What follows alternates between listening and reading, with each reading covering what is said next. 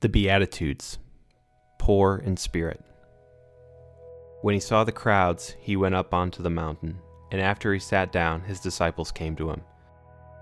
Then he began to teach them, saying, "Blessed are the poor in spirit, for the kingdom of heaven is theirs. The sacrifice pleasing to God is a broken spirit. You will not despise a broken and humbled heart, God.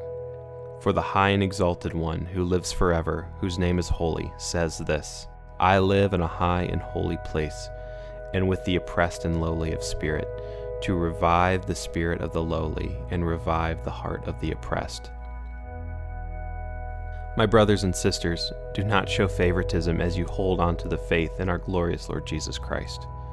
For if someone comes into your meeting wearing a gold ring and dressed in fine clothes, and a poor person dressed in filthy clothes also comes in, if you look with favor on the one wearing fine clothes and say, "Sit here in a good place," and yet you say to the poor person, "Stand over there," or "Sit here on the floor by my footstool," haven't you made distinctions among yourselves and become judges with evil thoughts?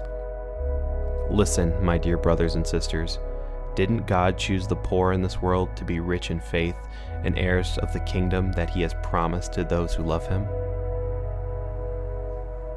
1 Minute with the Bible is brought to you by the Christian Standard Bible.